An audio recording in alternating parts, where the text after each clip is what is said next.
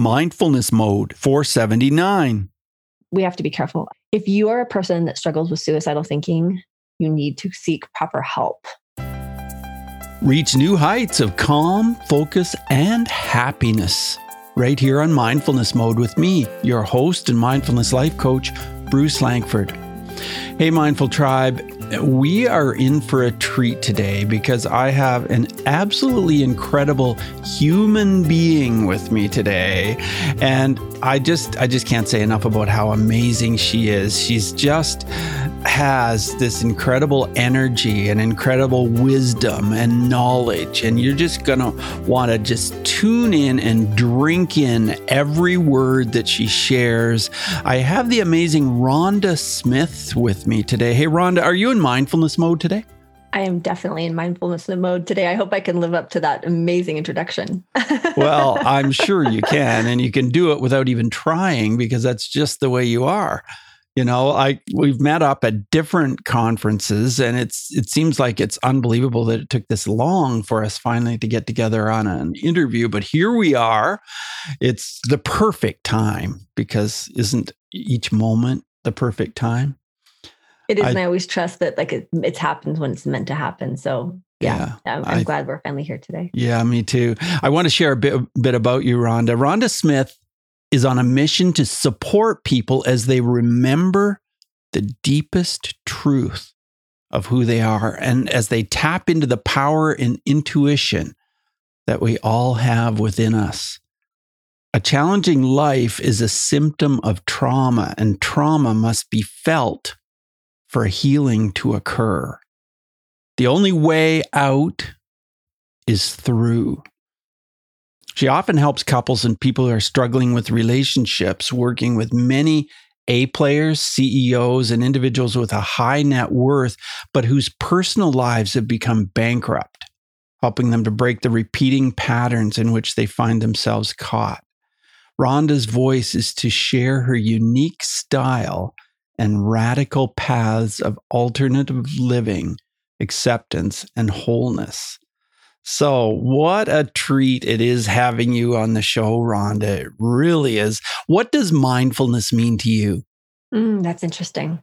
Well, for me, it's really, it's a state of embodiment. It's allowing myself to be present to what is. It's allowing myself to feel what it is that is in that present moment to feel rather than needing it to be something else. And for me, the mindfulness piece is just to simply allow what's coming through me to come, because there's typically information in it, rather than trying to make it be something else or bypassing it into something else. So I find that mindfulness piece for me is like, Spirit wants me to be feeling this right now. Allow it to happen. Listen, be present to it. So no matter how we're feeling in a given moment, just embrace that feeling. Is that your philosophy? Well, I believe that there's information in our discomfort. There's information in our excitement. There's information in our pain. And I believe that the last 10-ish so years, we've been on this course to really bypass ourselves into being positive or finding the good in it. And we bypass the learning by always switching into that mode. So in my life, I found that the things that kept repeating were really happening because I wasn't listening and learning from them. So, our emotional state is a teacher. And I'm not saying to live there, there are times when we kind of have to pull ourselves away, but, first dip our toe in the pool of feelings and allow ourselves to feel. That's where most people are, is they don't want to feel. But for me, as we had talked about before this call had started, was really about learning how to lay deeply in my truth and listen to what it was trying to say. Because when that finally happened, it was like a wave of information coming through me, and I kept stopping it rather than allowing it to come through me, move through me, and move on. Yeah. And before we got on the call, you said that it's not unusual for you to experience suicidal thinking and depression. What do you do with that? Well, growing up, it was super challenging. I remember being a very small child and having suicidal thinking and having this really dark way and no tools. And my parents didn't have the tools. My mom just tried to do it for me. What I learned is that I have a capacity to understand the depth of humanity in a really deep way. So I sat a lot with sacred plant medicine and worked a lot with shamans to be able to learn how to sit in it and listen and hold that space. And, right now where we're at in humanity, we're in really interesting times. And rather than tell somebody that they shouldn't feel that way because their life is great, especially someone who has suicidal thinking, that's the last thing that person needs to hear. What needs to happen is they need to be heard and seen for exactly how they feel and acknowledged for it. And, I always listen to people who are in deep, heavy feelings, and I just listen. I don't need to do anything for them. I don't need to make them feel differently. And then at the end of the conversation, I'll say, that must be so hard. And it's just acknowledging them. And you would be so surprised at what happens to people when they're heard and seen for how they feel, and it's not wrong or needs to be changed. And then we get to express ourselves. I mean, that's authenticity.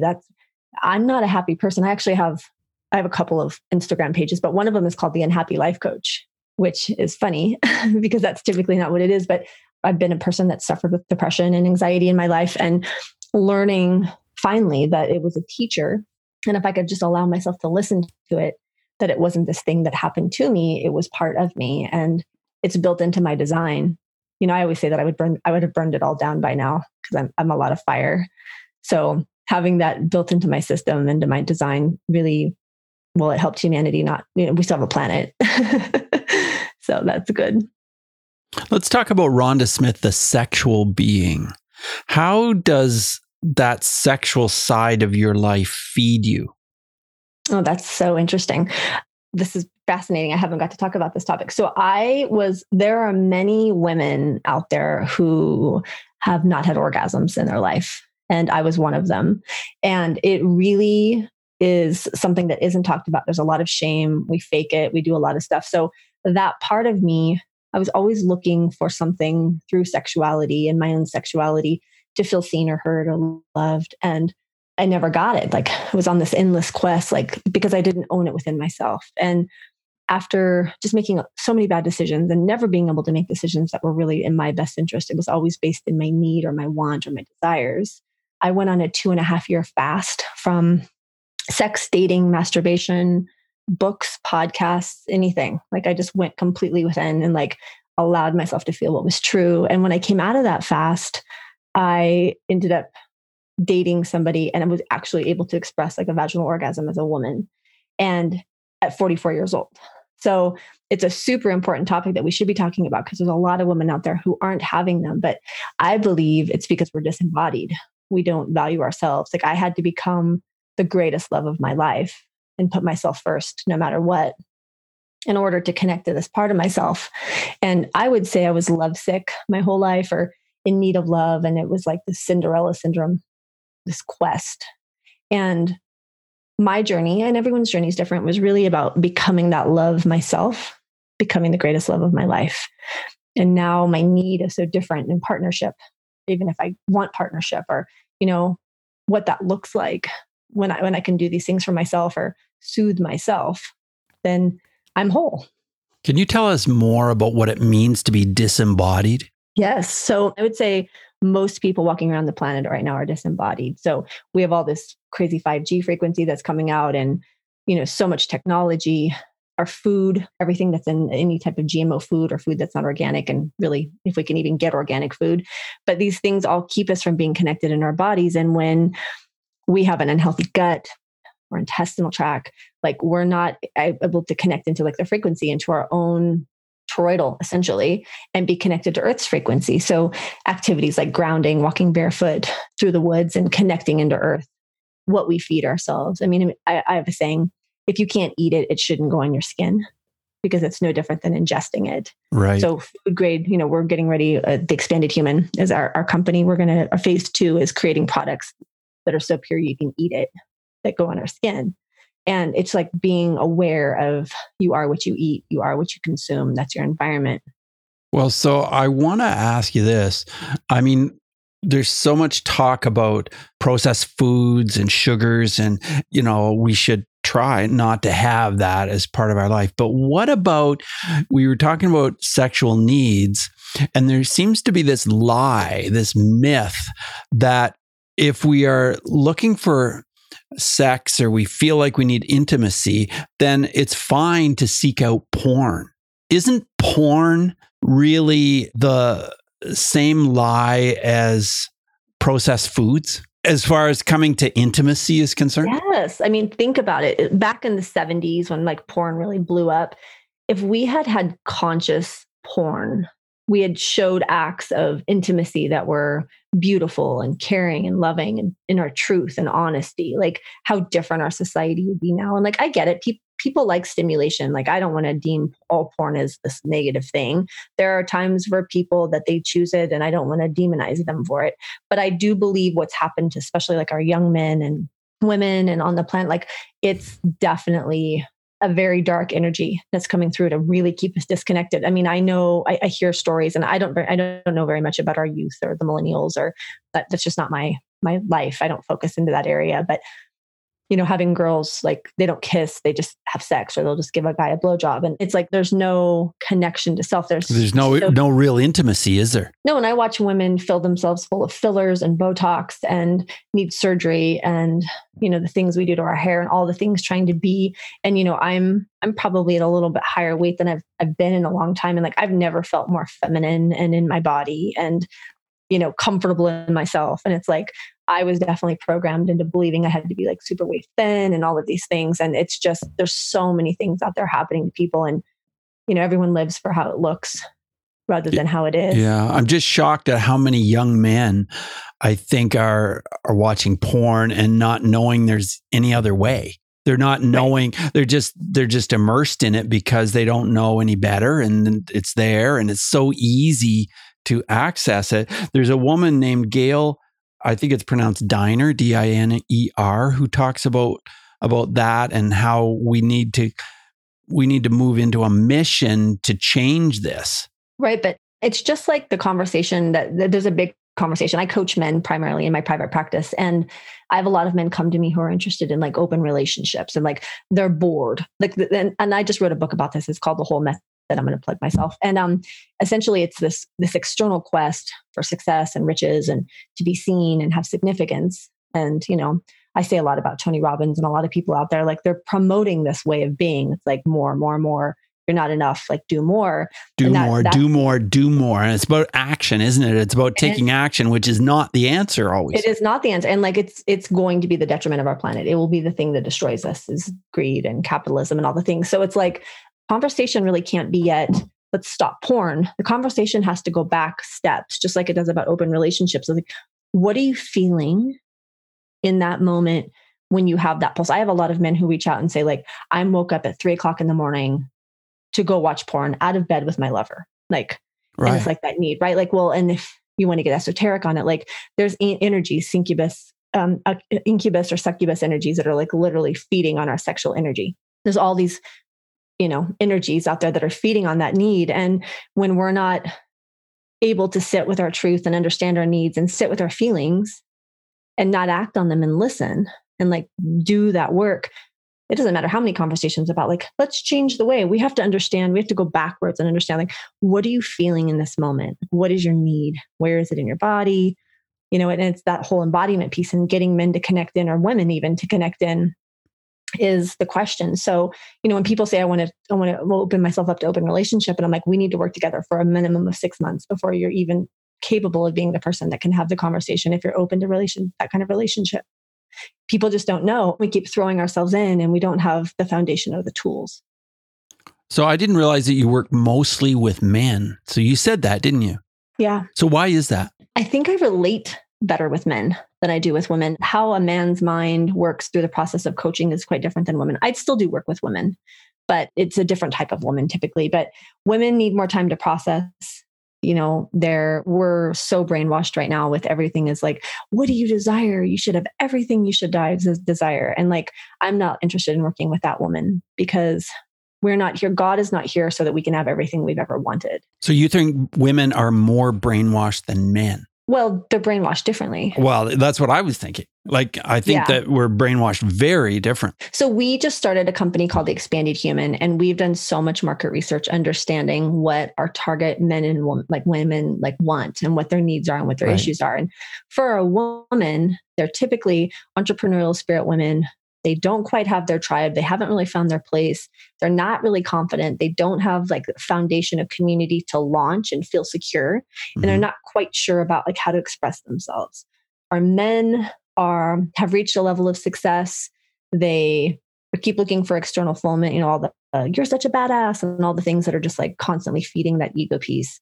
Mm-hmm. And no matter what they do, they still lack fulfillment. So now they're looking at open relationships. So it's really interesting to look and see what's happening. They're very different dynamics right now for men and women. So the expanded human, and it's HUEMAN. And why is that? Because it's about embracing all of the hues of the human. So our dark ones, our light ones, our red ones, our bright ones.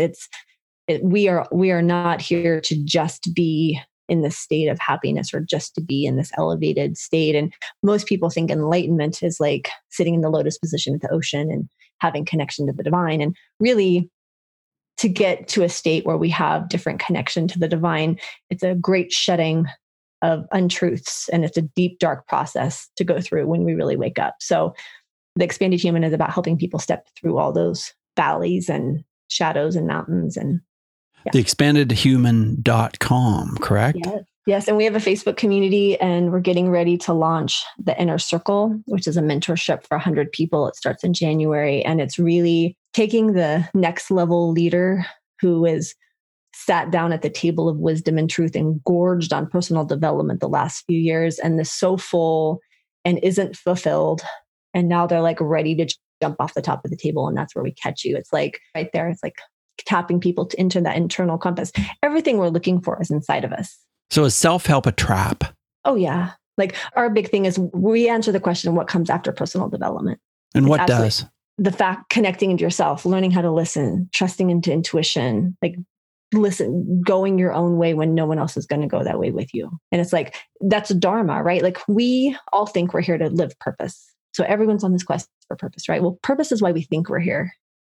Dharma is why we're actually here. Okay, well, let's talk about Dharma. Tell us why we're actually here. Well, I mean, everybody has their own unique purpose. And I was just having a call with my business manager this morning, and we were talking about, she's like, maybe I'm not here to be special. Maybe I'm just here to be kind. She's like, but nobody wants to hear that. Right. Right? Like it's all this like ego quest. And I think that all the things that we're creating out there, and I'm so tired of all the marketing, and it's like this endless quest to be seen and have significance. And it's like, see yourself. And, in all honesty, I became a coach because I didn't, not knowingly, but I wanted people to value me. I wanted to help people have transformation so that I had worth. And now that I've done, and I'm no way healed, I don't even think there is a healed. I think there's healing, but I don't need that anymore. So how I coach and who I coach and how I do everything is so different. It's a great healing of my own codependency, right? Like I'm a recovering codependent. So it's fascinating to see how our wounding is driving our whole planet right now. Right. Right. That is fascinating. And my book, The Whole Method, is really about this journey. It's about, we're all told to climb this mountain, and, we get up the mountain partial and we realize that, gosh, I don't even know if this is my dream. Your book is for leaders. Is it for all of us? Are we all leaders? We're all leaders. So that's what I thought. Yeah. I believe that. I believe that. And I love the subtitle, Quiet the Noise, Blaze Your Own Trail, and Expand into Your Full Potential. The Whole Method.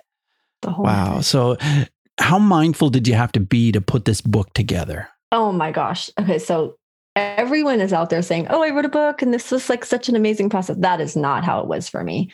I worked with a publisher and I obligated myself to pay a considerable amount of money so that I would finish the book. I had a person who sat down with me, a young man named Jonathan Gunzel, and he's 22. He's an alien. There's no way he's human, and just bright and brilliant human. And he sat down and he helped me get the book out of my heart. And then I worked with this amazing editor, Allie Blair, and when she got the book, she like tore it apart. And she's like, we have to flip everything. So we flipped everything. So it was really a big process. But I was just telling you before the show started, like 6-8 weeks ago, I had like deep depression come. Like I hadn't taken a day off. And I am very much about promoting self-care. And I am not about this whole forge mentality, this like super masculine way. But this last year was my year to charge the mountain of my life, of my quest, and I didn't apply self-care properly. And I went to bed for 2 weeks. I finally crashed and emailed my team and said, that time we talked about is finally here. Mm. And it was great. And I work with legendary herbalists because I have like really fierce anxiety, and really worked sacredly to get through this process and birth who I am. Because I learned a long time ago that I grow into my higher self through those states, through depression and through anxiety. It's how my body responds to incredible shift or change. Or, when I hate to use the word up level, it's very new age, but like when we're changing that time of our life, when we're growing as people and our output is different. So I'm open about talking about it because we all have mental health and it's all in varying states, and there's no reason to feel, ashamed or you need to But in hide our it. society, we do feel ashamed. Right, we do feel ashamed of that suicidal feeling. We think, oh my gosh, what is this? This can't be right. I can't share this. I can't tell anybody. This is awful. This is horrible. Before we got on the call, or on record at least, you said my suicidal thinking is my greatest teacher. What has it taught you? Obviously, it's important. It's coming up this way. Well, it was a lesson that had been trying to tell me my entire life, which is I didn't feel like I had the ability to take care of myself. And I didn't have the ability to soothe myself my whole life. And if you had, especially as a child, I was a nightmare of a child, but I have so much compassion for me because so much coming through me and had no ability to deal with like the emotional level. So learning, and we have to be careful. If you are a person that struggles with suicidal thinking, you need to seek proper help. But as you learn your journey and you walk this place, don't be shy to sit with others while you're in the state of allowing yourself to process things, but be with friends. Don't do this alone. Don't do this work alone. But I laid on my bed one night and I knew that I had to finally listen to this message. I mean, it's 42 years of listening to this message. I mean, I probably remember being suicidal at like 2 or 3. And I had to listen so deeply. And I kept asking myself the question, what would happen if this would happen? What would happen if this would happen? And when I finally got to the bottom of it, I saw this image of myself not being able to take care of myself, my mental state, my financial state. And there was nobody there to save me. So I had to kill myself. And then there was this voice in my head, and it's like, we just have to make sure that this doesn't happen. And then I realized in that moment, and then I also heard a voice that said, I've been trying to give you this message your whole life, but we're taught to run from it. We're taught to numb it out or medicate it out. And there are definitely people who do need medication. So my route is not the typical route, but I went and worked with shamans and a lot of sacred plant medicine and went through several years of dark depression to really allow myself to be at this state. So it's not something that just happens. And I run retreats into ayahuasca. And I say to people, because everything that's being promoted out there right now is makes it sound like it's like a one and done, like you can come and like you're all healed. And that's not the case. Once you start walking this path, it's years of work, and you have to have proper support, and you have to be around people that get it because it's so challenging. So yeah, it was the hardest thing I've ever had to do. But once I got the information, it changed my life, because then I was like, oh, okay, it's okay for you to lay down and need more rest. It's okay for you to have different boundaries with people. And then sexually understanding like what I was allowing and just trying to feel love with people was I was like completely abandoning what was best for my body. So the whole part was about learning how to love myself and become embodied. Wow. What an incredible journey. Tell us about your relationship with your father. My father is my best friend. He just turned 80. We went to Machu Picchu for his birthday and he hiked in Tipunku at 80. I'm so proud of him. Wow. My father's a very gentle, kind, loving, patient man, always has been. And when I was little, I was much taller than everyone else and I was heavier. So I didn't really have a lot of friends. And he taught me to love nature and took me fishing, and we did hiking and camping. And when my life crashed and burned 7 years ago after having severe addictive tendencies, he gave me a really soft place to land for me to find myself and do this process with. So all of the crazy things I've brought his way, like I'm going to go sit in crazy plant medicine and this is what it is. And he just listens. Mm-hmm. So it's also been his process of waking up into being more conscious about how he lives his life and what he eats and the things he believes in. So you talked about some of the challenges when you were young, but were you ever bullied? Is there an incident where you can tell us about a bullying situation where mindfulness would have possibly made a difference? Oh yeah. I mean, I was emotionally unstable as a child. So I cried all the time. I had a lot of issues with being away from my mom. So I was weird. It was really weird. I didn't fit in. I've never fit in. Do you still feel weird? Oh, I'm weird. You feel that? Oh, yeah. No, I know that to the core. I am different from other people, but I love that part about me now. And I embrace it so much. But had I had more voices in my head saying, hey, like, you aren't meant to fit into, I've never fit in to like the mainstream stuff. Like I'm always in a different place with things. So yeah, had I had heard, and you know what, my parents were always very supportive. My mom was amazing, but she really helped soothe my emotional state through shopping. So created incredible addictive tendency with shopping. It was a great way to soothe those needs. So yeah, there was lots of things that if I had, if we had been in this era now, back then in, the 70s and early 80s, it would have been a different experience. And, when I was when I was a kid and I had I cried and nobody really understood and I had anxiety and there was no word for it.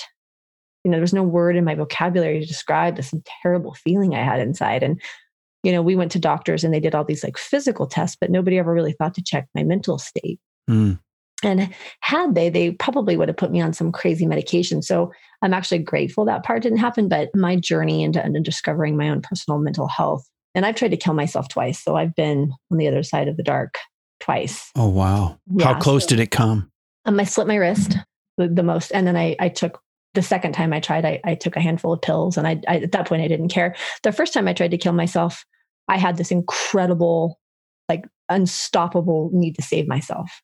And I have so much compassion for people who jump off bridges because there's no turning back at that point. Right. And I had the opportunity to, but then I thought for sure there was no way I was going to ever feel that again. And when I did, I didn't care the second time. Wow. And do you coach a lot of people who are in those dark places as well?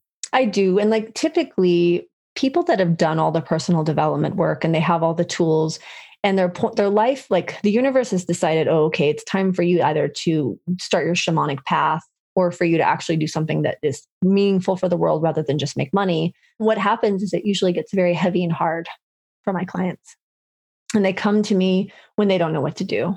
So that's a lot of the work I do, or relationship is at that point. And we sit and learn how to be in that energy, which is changing. And then I watch a lot of people that have been big in real estate or something, and then they switch into learning plant medicine or wanting to help people in a different way. Rhonda, I understand you have a pretty incredible friend in your dog, Sailor Love. I do. Little wiener dog. Wiener. What has Sailor Love taught you about mindfulness and about life? So the very first time I ever remember in my whole life being present was with her. And we were playing on the bed and it was about 8-9 years ago. And I was present and mindful to the fact that I had never just been free to play. And I think I was 34 then. And she is this little delicious wiener dog. She's a long-haired red and she's just I've never known love like that. She cuddles and we'll just gaze in each other's eyes. And she's like my child. And people who say you have children, that it's not the same as a dog, but it's the closest thing I know. Mm-hmm. Yeah. So she is really that moment when I just get to go be. That's awesome. That's wonderful.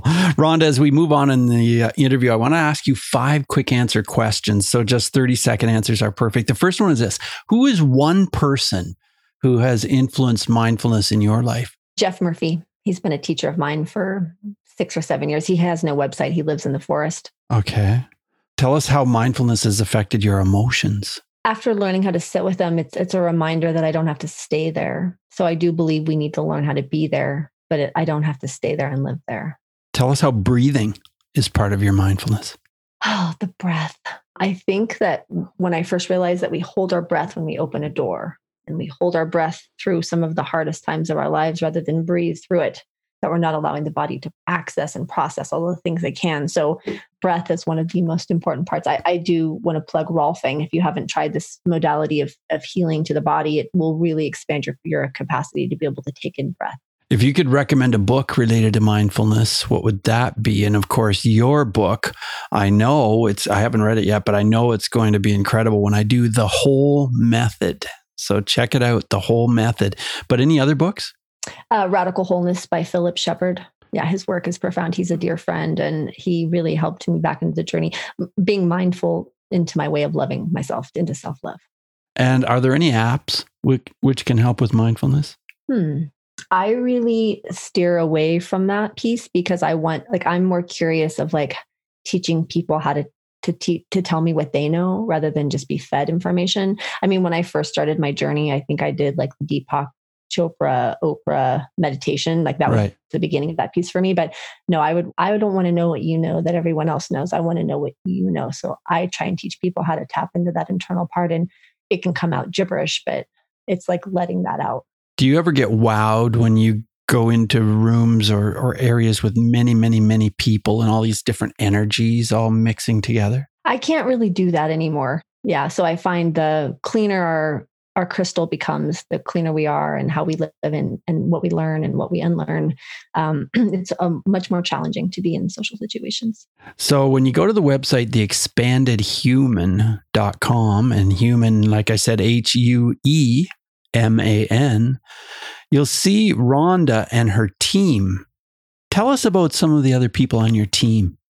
So I had many plant medicine ceremonies that kept bringing this information through me for this new way, even from our logo to the bee to all of the things. And Emmanuel Pani, this lovely young man who's had a lot of success in his life, but just really special, gets energy. And we started coaching together 4 years ago, and he quit because he couldn't handle it. He wasn't ready.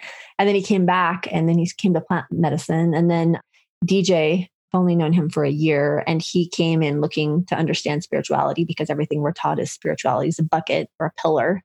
And I said, spirituality is everything. It's how you wipe your bum. It's how you say hi to the postman. It's in everything we do. So the two of them kind of came in and they said, what's your dream? We want to know what you really want to do. And our dream is to create land and communities where we grow food and do medicine and do retreats and stuff. And we want to have them all over the world. And they basically said, here's money. And we want to do this with you. And then Jessica Mishler looks like a superhero. She's my bestie. And she's this amazing woman who really helps people understand their unique beauty. And her voice was taken from her when she was very young. So her learning how to express herself and sing and become the medicine woman that she is. And the one person that's not in that photo is Julie Ritchie. And she is the backbone and the foundation of ours. She's the one who creates all of our ideas and makes everything happen. And she's in the UK, and she's a magical human. Oh, so do you travel a lot with the work you do? I do. I travel. I designed it this way. And so funny, be careful what you ask for. It's too much. It's a little bit too much, but yeah, it's lovely. And I have a lot of people come in to do private work with medicine and stuff. So it's lovely, but I'm trying to be home more.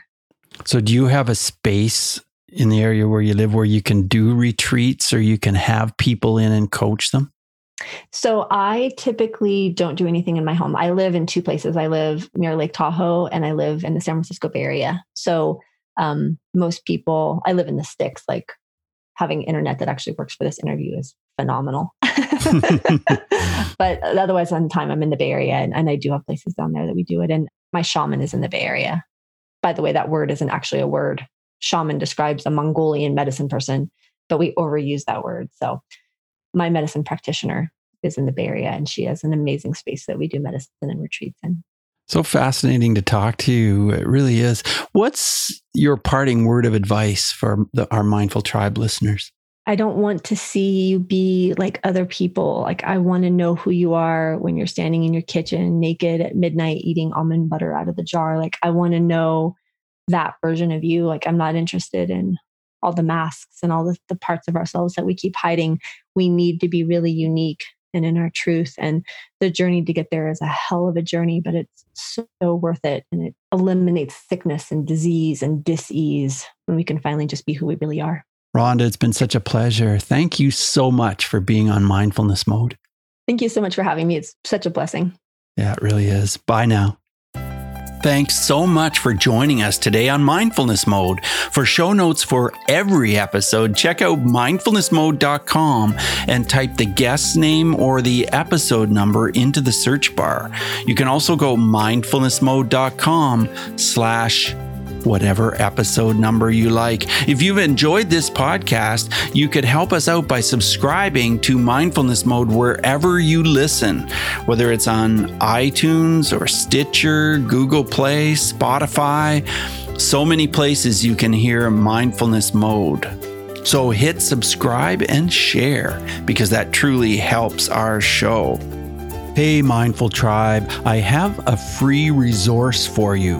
Whether you work in corporate, have teams of employees, and you want to reduce stress with those employees and help them to be more productive, you can download the free resource 10 simple and effective ways to increase mindfulness in the workplace now.